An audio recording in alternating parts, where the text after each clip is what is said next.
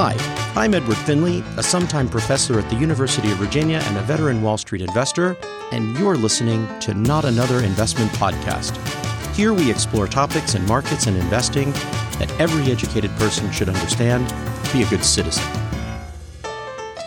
Welcome to the podcast. I'm Edward Finley. Well, we've covered now equities as an investment, exposure to the productive economy, and we've covered bonds as an investment. That is primarily exposure to level and term risk. That is, put another way, is exposure to the risk of changes in monetary policy and also risk in terms of changes in expectations on inflation and growth.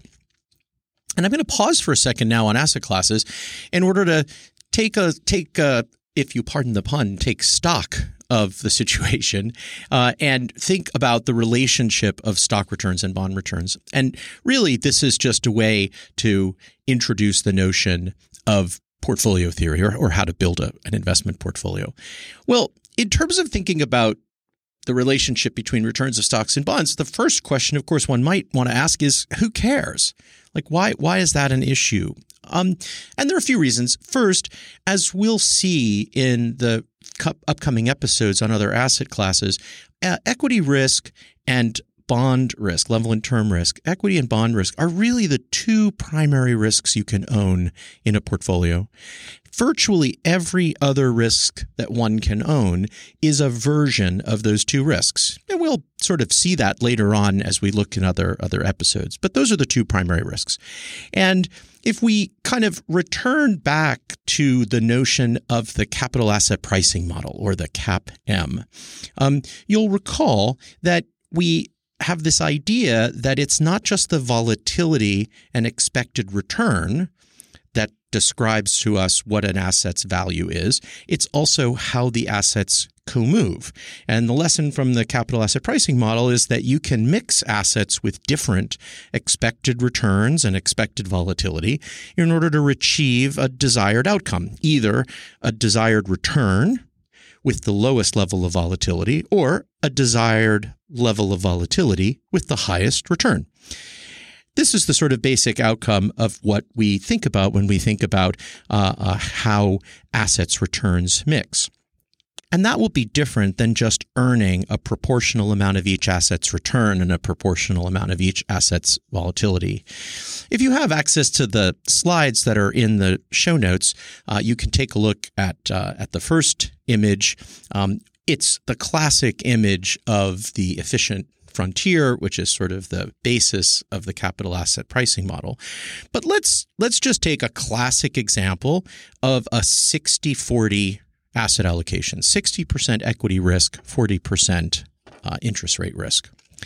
If we ignore co-movement, or to put it another way, if we just assume that stocks and bonds are perfectly co-moving, they just do exactly the same thing at the same time, we would compute then a 60-40 allocations expected return based on the last 30 years of returns and volatility. We would compute it in a very dummy sort of way as being 6.15% expected return and 12.83% expected volatility. Well, let's say that the goal that we have is that 6.15% return. That's really what we want to accomplish. If we take into consideration co-movement, the fact that stocks and bonds don't perfectly co-move, then we can construct a portfolio of stocks and bonds with an expected return of 6.15%, but it will have instead an expected volatility of 9.65%, so about 4% less volatility than just the taking into consideration no co-movement. And the information ratio on that portfolio, that new portfolio, is going to be 0.64. And recall, an information ratio is just return divided by volatility. So it's an expression of return per unit of one way to measure risk, namely volatility, with all of its flaws. The information ratio of our new portfolio, taking into consideration co-movement, is going to be 0.64. So we earn 0.64% for every unit of volatility in that portfolio, compared to the dummy portfolio where we think that the assets perfectly co-move of 0.48 or 48 basis points per unit of volatility. So the new portfolio, where we have taken into consideration co-movement, can earn that same 6.13% return, but with much lower volatility. So we would prefer that portfolio to the dummy portfolio. Well, turn it around. Let's take the inverse example. Let's say I didn't have a return goal. I just knew that I'm a very long-term investor and I can afford to have 13% volatility risk, which is about what the dummy portfolio had. Well, if I take into consideration the co-movement of stocks and bonds is not perfect, then I can construct a portfolio with 81% stocks and 19% bonds. And that will have the expected volatility of exactly 12.83%, like the dummy portfolio. But the expected return on that portfolio will be 7.43%, not 6.15. So fully about 130 basis points more. Another convenient way to compare it is that the information ratio on that portfolio is 0.58 versus the dummy portfolio of 0.48. So we would prefer that portfolio to the dummy portfolio. And so why we think about the relationship between stocks and bonds is because it matters. It really, really matters a lot whether stocks and bonds co-move, and if so, by how much, because then the whole exercise of building a portfolio of stocks and bonds is either going to be potent or less potent. And so that's really the focus of our consideration.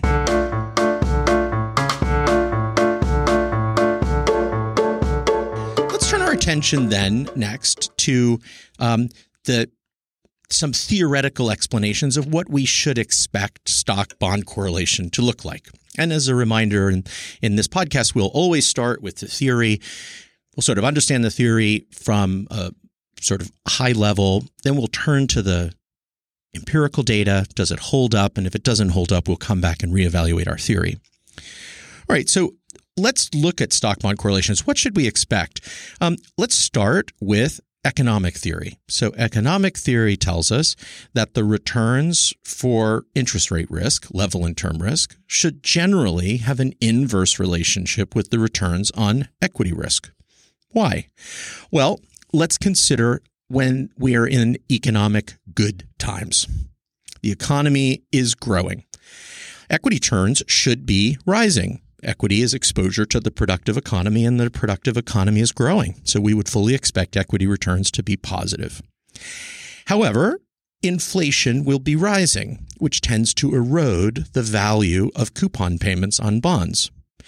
Moreover, we would probably expect soon, the next couple of years, that the Fed will probably raise interest rates in order to prevent inflation from becoming overheated. That would transmit across the yield curve.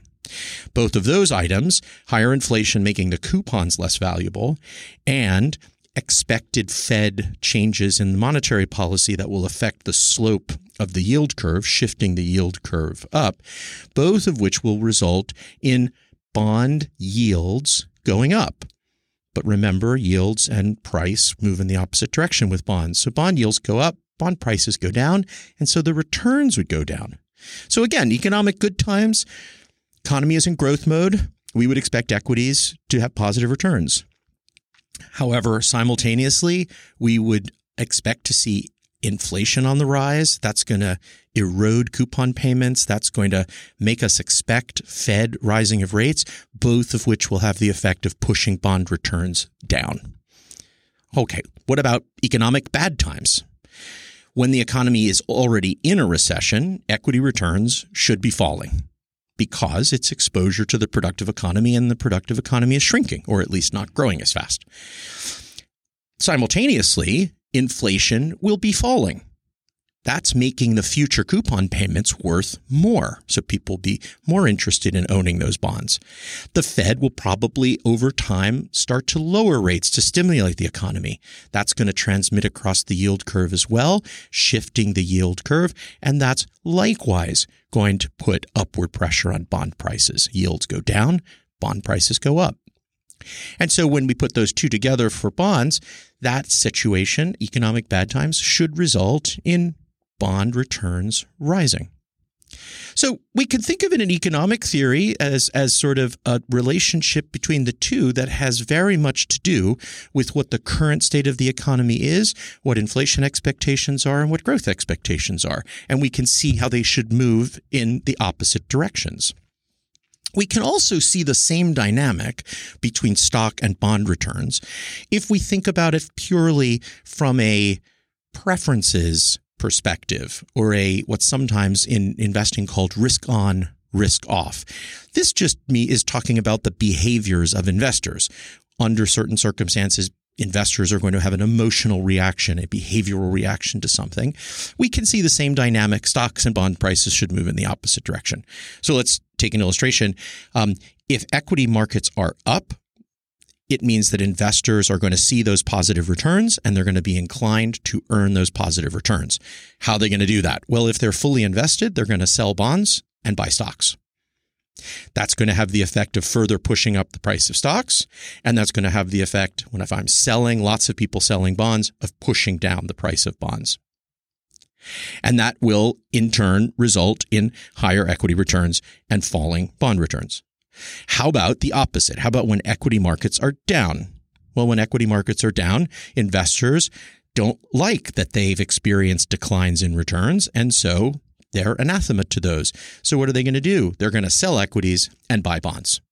Again, as they sell equities, that puts further downward pressure on price, and they're going to buy bonds, which is going to put upward pressure on bond prices.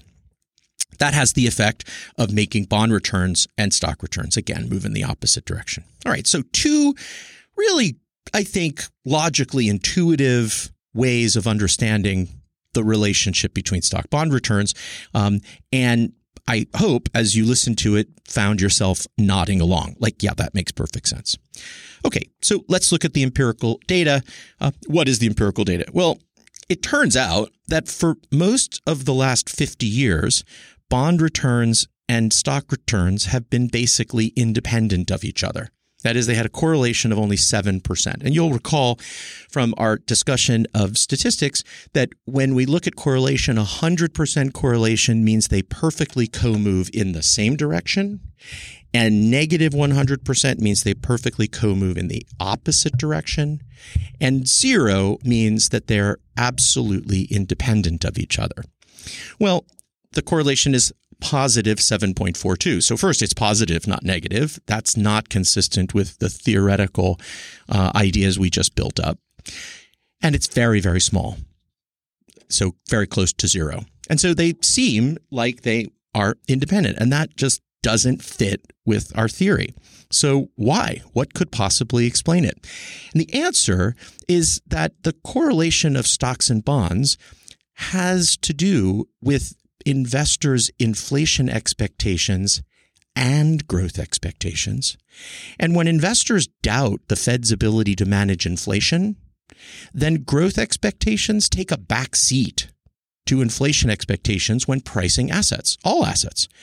And if inflation expectations are driving asset prices, that's going to make stocks and bonds move in the same direction. Why would they do that? Well, if what you're really worried about are not growth expectations, but inflation is going to necessarily make bond coupon payments worth less in the future. And that's going to make bonds be much less desirable. And inflation, if it's endemic and lasts a long time, is going to make it increasingly difficult for firms to be profitable. Firms can pass along some of the inflation of their costs, but not all. And so as a result, it has a hit on firm revenue and firm profits. So it would seem that when inflation expectations predominate, what we're going to expect to see is positive correlation between stocks and bonds. But when investors have confidence in the Fed's ability to manage inflation, so they're not too worried about the future inflation, then growth expectations will predominate in asset pricing. And when that happens, we would expect stocks and bonds to negatively co-move. And those are the stories that we gave ourselves before, where growth expectations are what predominate. Looking at the period for the last, say, 50 years, we see that from 1971 through 2000, every decade exhibited moderate positive correlation. So the 1970s saw positive correlation of 17%, the 1980s positive 36%, the 1990s positive 24%. The Fed during those years really couldn't be counted on to adequately manage inflation. This is the period of the great inflation of the 1970s. That meant inflation expectations and monetary policy surprises are driving asset prices for both stocks and bonds. And when investors expect the long-term rates are going to be higher than changes in long-term prices, that's that point I made before about how firms can't pass along all of those costs. They're going to expect economic activity and growth to decline. That's going to push stock prices down. They're also going to expect that the coupon payments on intermediate bonds will be worth less in the future.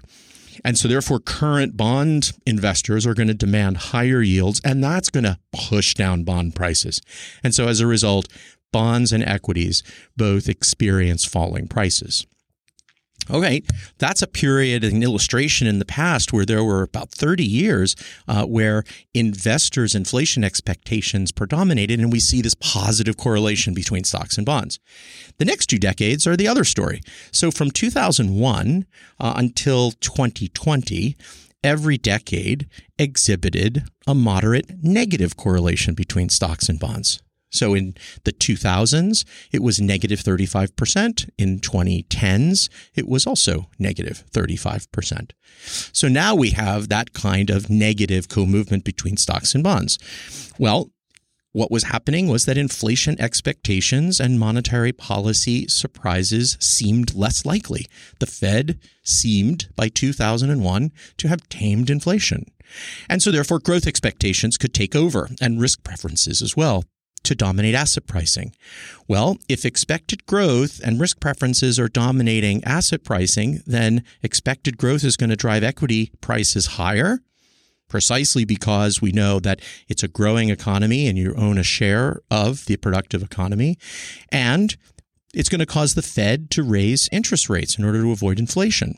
Raising interest rates is going to lower the returns for bonds. So we see that negative, that one is up, the other is down movement. Likewise, if we were in the middle of an economic contraction, a recession, that's going to drive equity prices down for the reasons we mentioned before, but the Fed's going to lower rates, and that's going to spur economic growth and increase the returns for bonds. And so for that period, from 2001 through 2020, we saw a relationship between stock and bond returns that's more like what our theory predicted.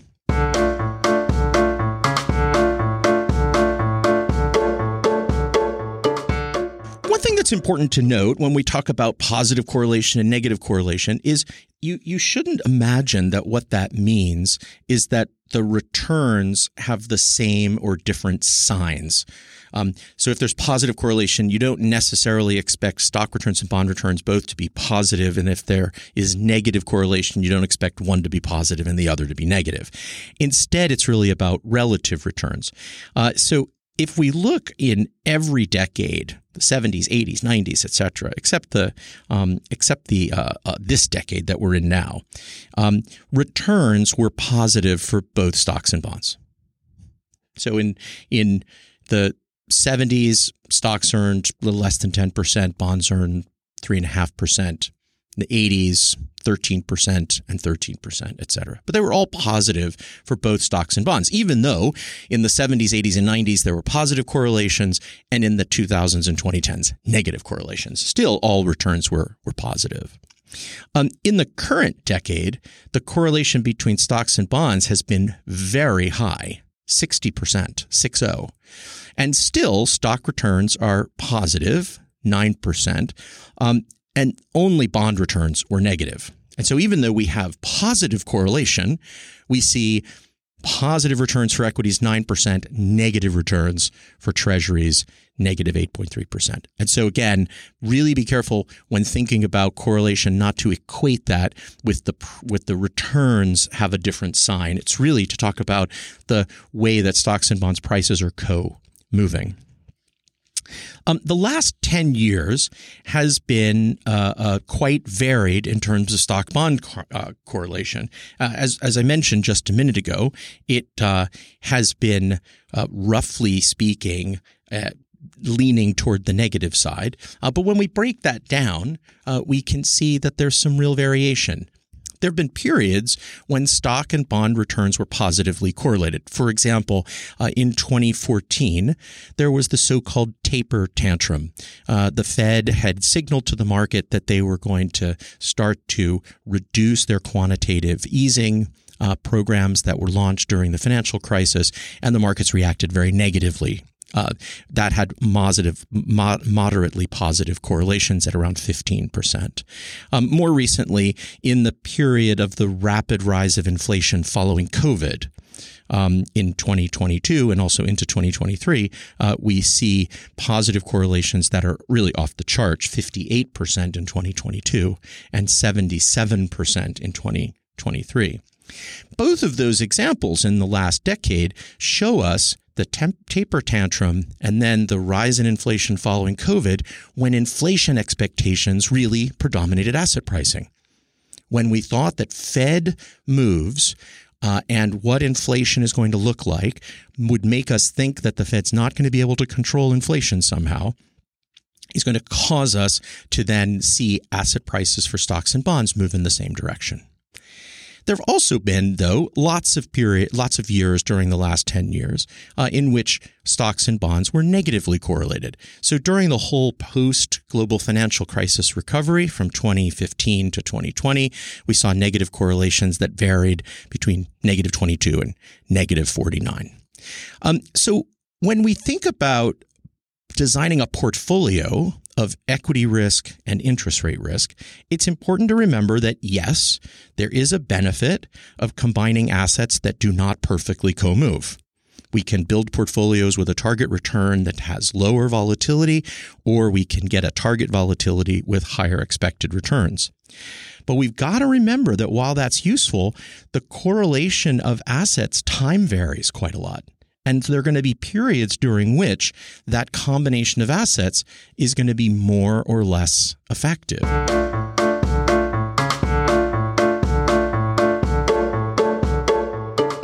Well, as I like to say to my students, it's important to remember that while building a more efficient portfolio is great, at the end of the day, investors have goals. And those goals usually are described in terms that require a certain rate of return. And so while combining stocks and bonds in a portfolio can be useful in creating a more efficient portfolio, higher return for the same level of risk, and that's driven by these different correlations between stocks and bonds, we have to pay attention to what the expected return of each asset is going to be as well, because we have to make sure that we hit our goals. It won't matter very much if the portfolio is efficient, if over the long term we don't meet our investment goals. So let's take a look, therefore, at how the performance of a stock bond portfolio has done over time in order to get a sense for how building a portfolio helps, and does it help all the time. So over the entire period, we can see that stocks outperformed bonds. And not only did stocks outperform bonds, so over that entire period, we earned something like 11% return on stocks and 5% return on U.S. Treasuries. Not only was the stock return greater, but it was also the case that over that entire period, the stock return was probably sufficient for most investors' goals.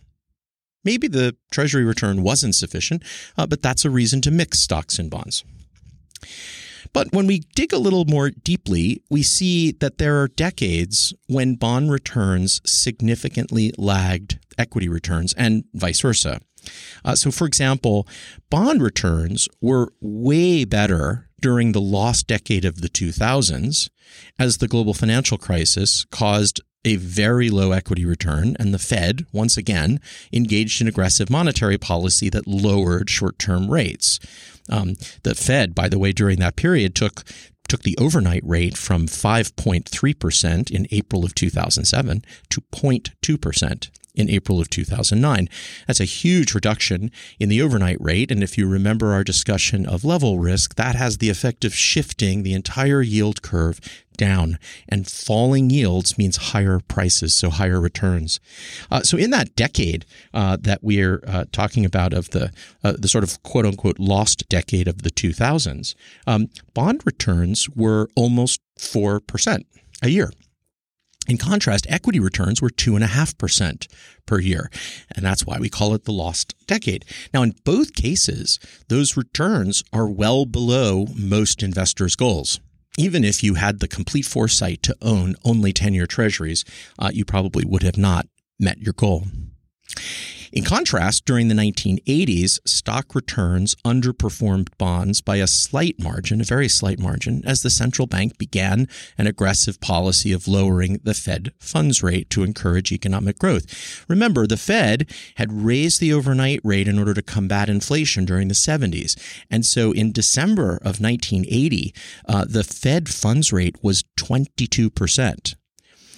And the Fed, over the course of the 1980s, lowered the Fed funds rate so that by December of 1990, 10 years later, the Fed funds rate had fallen from 22% to 5.3%. Again, this has the effect of creating a very strong positive bond return. But unlike the lost decade, where something else was affecting equity returns, here, when we look at this decade, we see that bond returns in the 1980s were almost the same, or like slightly bigger than equity returns. Bonds earned 12.9% a year during that decade, and stocks earned 12.6% a year during that decade. During the dot-com bubble period of the 90s and the more recent decade, we saw that equity returns far outstripped bond returns. So in the dot-com period, we saw equity returns were earning 17%, just a little shy of 17%, and bonds earned half of that, around 8%. And in the 2010s, we saw equity returns of 13.8% and bond returns of 2.2%. And in the first 3 years of the 2020s, we've seen stock returns be 9% and treasury returns being negative 8%. So in all of those situations, we saw that when we have economic growth dominating asset prices, we see stocks outperforming bonds by quite a lot. But it is not necessarily the case that owning just stocks or owning just bonds is the answer to the problem of achieving your goals.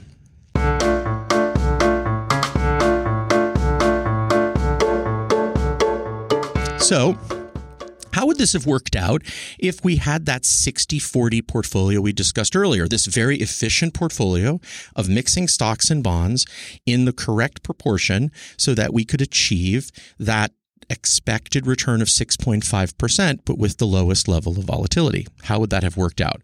Well, from 1997 to 2023, that portfolio did about as well as we might have expected it to do in the long run. It earned 6.9% annually, and it had volatility of 9.3%. That's an information ratio of 0.75. And you'll recall that's very close to what our expectations were for that portfolio. So our portfolio's expectations were met for over a period of, roughly 30 years. But if I look at the last 3 years, so 2021, 2022, and 2023, the returns of the portfolio over the last 3 years were 2.2%. That's well below our target of 6.15%. And the portfolio, it's not that it earned very little, but thank goodness it wasn't very volatile. The volatility was higher than the long-term volatility. It was 13% over the last 3 years, giving us an information ratio of 0.17, well below the targeted return that we need for a given level of risk. How about if we sort of lengthen our time horizon a little and start looking at decades? Let's say we'll just break it into 3 decades, 97 to 2006, 2007 to 2016, 2017 to 2023. Decades are roughly equal in size. The most recent decade, 2017 to 2023, the portfolio would have earned a little less than 7.5%. That's better than our goal, with 11.2% volatility. Also, a little higher than our goal, but still a reasonably good performance. How about the decade just before that, 2007 through 2016? That we would have earned 5.7%. That's a bit less than our goal, with 8.7% volatility. Again, in the same general vicinity of what we would expect to see in long-term performance. And how about the decade before that, 1997 to 2006? Well, that portfolio would have earned 7.7% return with 9% volatility. And so, again, better than our long-term expectations and better than our risk-adjusted expectations.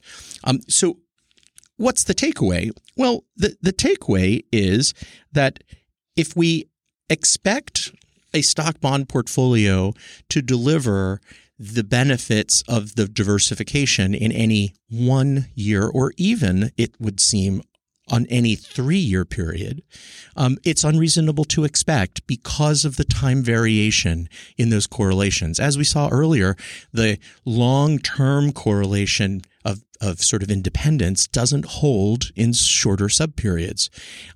But over decades, and really decades in which the correlation was positive, the correlation was negative, what we see is that over decades, we will achieve our goals.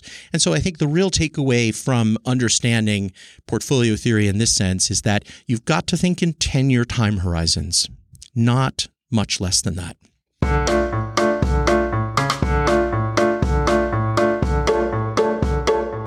There's another question that comes up when we think about stocks and bonds in portfolios, and that's the following statement that I've read in newspaper articles many times. I've heard people say it many, many times, and the statement is, bonds are safer than stocks. And I put the word safer in quotes. Bonds are safer than stocks. And I want to take up that question. Is that true? Are bonds safer than stocks? And I think if you want to answer that question in the affirmative, you're implicitly saying that the only risk that matters is volatility. And I don't think that's true. I don't think that's the only risk that matters. In fact, I'm not even so sure it's the most important risk that matters. So let's unpack that. Why do I say that you're implicitly saying that only volatility matters? So I've put in the slides a chart. You don't need the chart if you don't have it handy, but it just sort of lays out the recent Treasury yield curve, everything from the 1-month Treasuries, the 1-month Treasury yield out to the 30-year Treasury yield. A 10-year Treasury, this was all as of January 2024, a 10-year Treasury had a yield of 4.13%, and it had a modified duration of 9.6%. Remember from our discussion of bonds, modified duration is really a way of measuring a bond's sensitivity to changes in prevailing interest rates. And so if a bond's modified duration is 9.6%, then we would expect that an increase in prevailing yields of 1% would result in the bond's price falling by 9.6%, and vice versa. If there were a decrease in yields, we would expect the bond's price to increase by 9.6%. So it's a measure of sensitivity so that we can kind of eyeball what the return might look like for a bond like that. So 10-year Treasury, duration of 9.6% with a yield of 4.13%. A 30-year Treasury had a yield of 4.3%, so just a smidge more, and had modified duration of 28.75%. What does that tell us? Well, currently, we have expectations of a recession happening in the near term. That's what's currently in the news. If you're listening to the podcast the week or so that it's posted, that's what's currently everybody is talking about. If you're listening to this in the future, that is where we are right now, is great question mark about whether we're going to see a recession in the near term. If we the bond market at least thinks a recession is coming in the near term. How do we know this? Well, again, back to our bonds discussion, the yield curve is inverted. The 1-month yield, 5.4%, is higher than the 2-year yield, 4.3%. And so whenever we have the shorter term yield higher than the intermediate term yield, we say the bond market thinks that a recession is coming. We also see that the yield curve is monotonically decreasing as maturities rise. So all longer maturities out to about 5 years are going down. So if we have inflation, if that happens, so if we have a trade dispute, if we have a spike in oil prices, etc., what might we expect the Fed to do? Well, we might expect the Fed to further raise the Fed funds rate, say by 50 basis points. That will probably result in about a 1% increase in the 10-year yield. And because the 10-year has a duration of 9.6%, if there's an increase in 10-year yields of 1%, the bond's going to lose 9.6% in price. Well, if you've got a current yield of 4% and a loss of 9.6%, that means that the net for your bond is going to be a 5.5% loss. Likewise, it could result in a similar or maybe even higher rise in 30-year yields. And so if we have a 1% rise in 30-year yields, that will mean that the price of our bond will go down by about 29%. With a current yield of 4.3% on that bond, that would result in a net loss of nearly 25%. And I don't know about you, but the possibility of a 5% loss or a 25% loss feels pretty risky to me. Feels pretty risky. In contrast, what would happen if that kind of economic surprise occurred? Well, there might be a 20% or more loss in equity markets. And so here we see a sense in which why some people say bonds are less risky. If I look at a 10-year bond and I might lose 5.5%, but in equity markets I might lose 20%, you can see why someone would say, I see. Therefore, bonds are less risky. But even in a world in which we're talking only about risk-free assets, there's still a meaningful risk in owning bonds. Like you still have a loss of 5%. It's not like there's no loss. But there's another risk. It's not just that we understand that bonds would lose less than equities lost if the environment were to go inflationary at the moment. There's another risk. As of January 2024, as I mentioned, the 10-year Treasury pays a yield of 4.13%. The 30-year is paying about the same, 4.34%. Well, even if you're prepared to hold that bond to maturity, if you're a retiree and you need to make sure that you don't run out of money, and so your annual return goal is 6%, so you can support your spending and make sure you don't run out of money. If your bonds are only paying you a yield of 4% and you hold them to maturity, that's going to be your return. That's not consistent with your goal of 6%.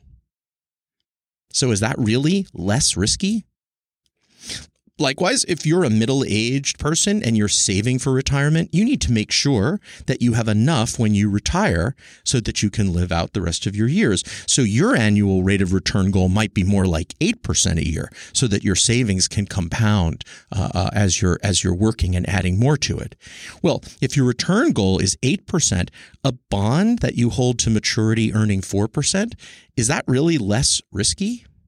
In other words, volatility isn't the only risk when we're investing. Achieving your goal is the much more important risk. And earning 4% on an asset might make that goal less likely. And so when we think about the mixture of stocks and bonds, we want to make sure we take into consideration, first, it's not always going to be an inverse relationship. Sometimes they'll move in the same direction.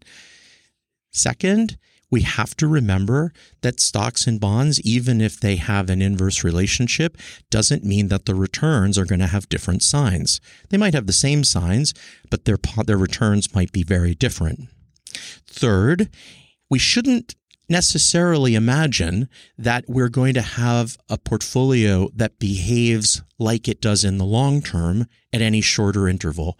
Really, 10 years is the most reliable way to evaluate your portfolio's performance and reaching your goals. And historically, it does a pretty good job of it. So articles we see in the newspaper these days about the death of the 60-40 portfolio, I think are just nonsense.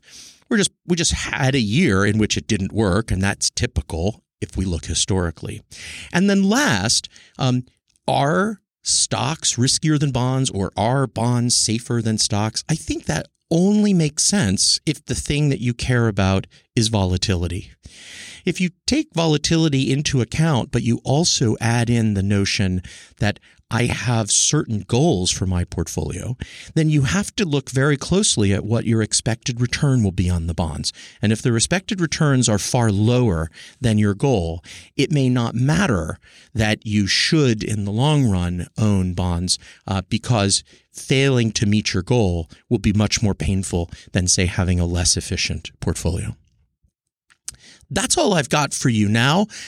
Next time, we're going to come back to asset classes, and we're going to introduce probably one of what I think is the most important asset classes to understand, and maybe even one of the most tricky, and that is hedge funds.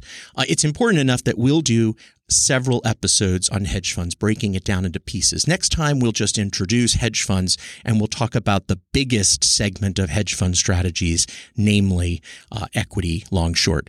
Thanks for listening, and we'll look forward to talking again next time. You've been listening to Not Another Investment Podcast, hosted by me, Edward Finley. You can find research links and charts at notanotherinvestmentpodcast.com. And don't forget to follow us on your favorite platform and leave comments. Thanks for listening.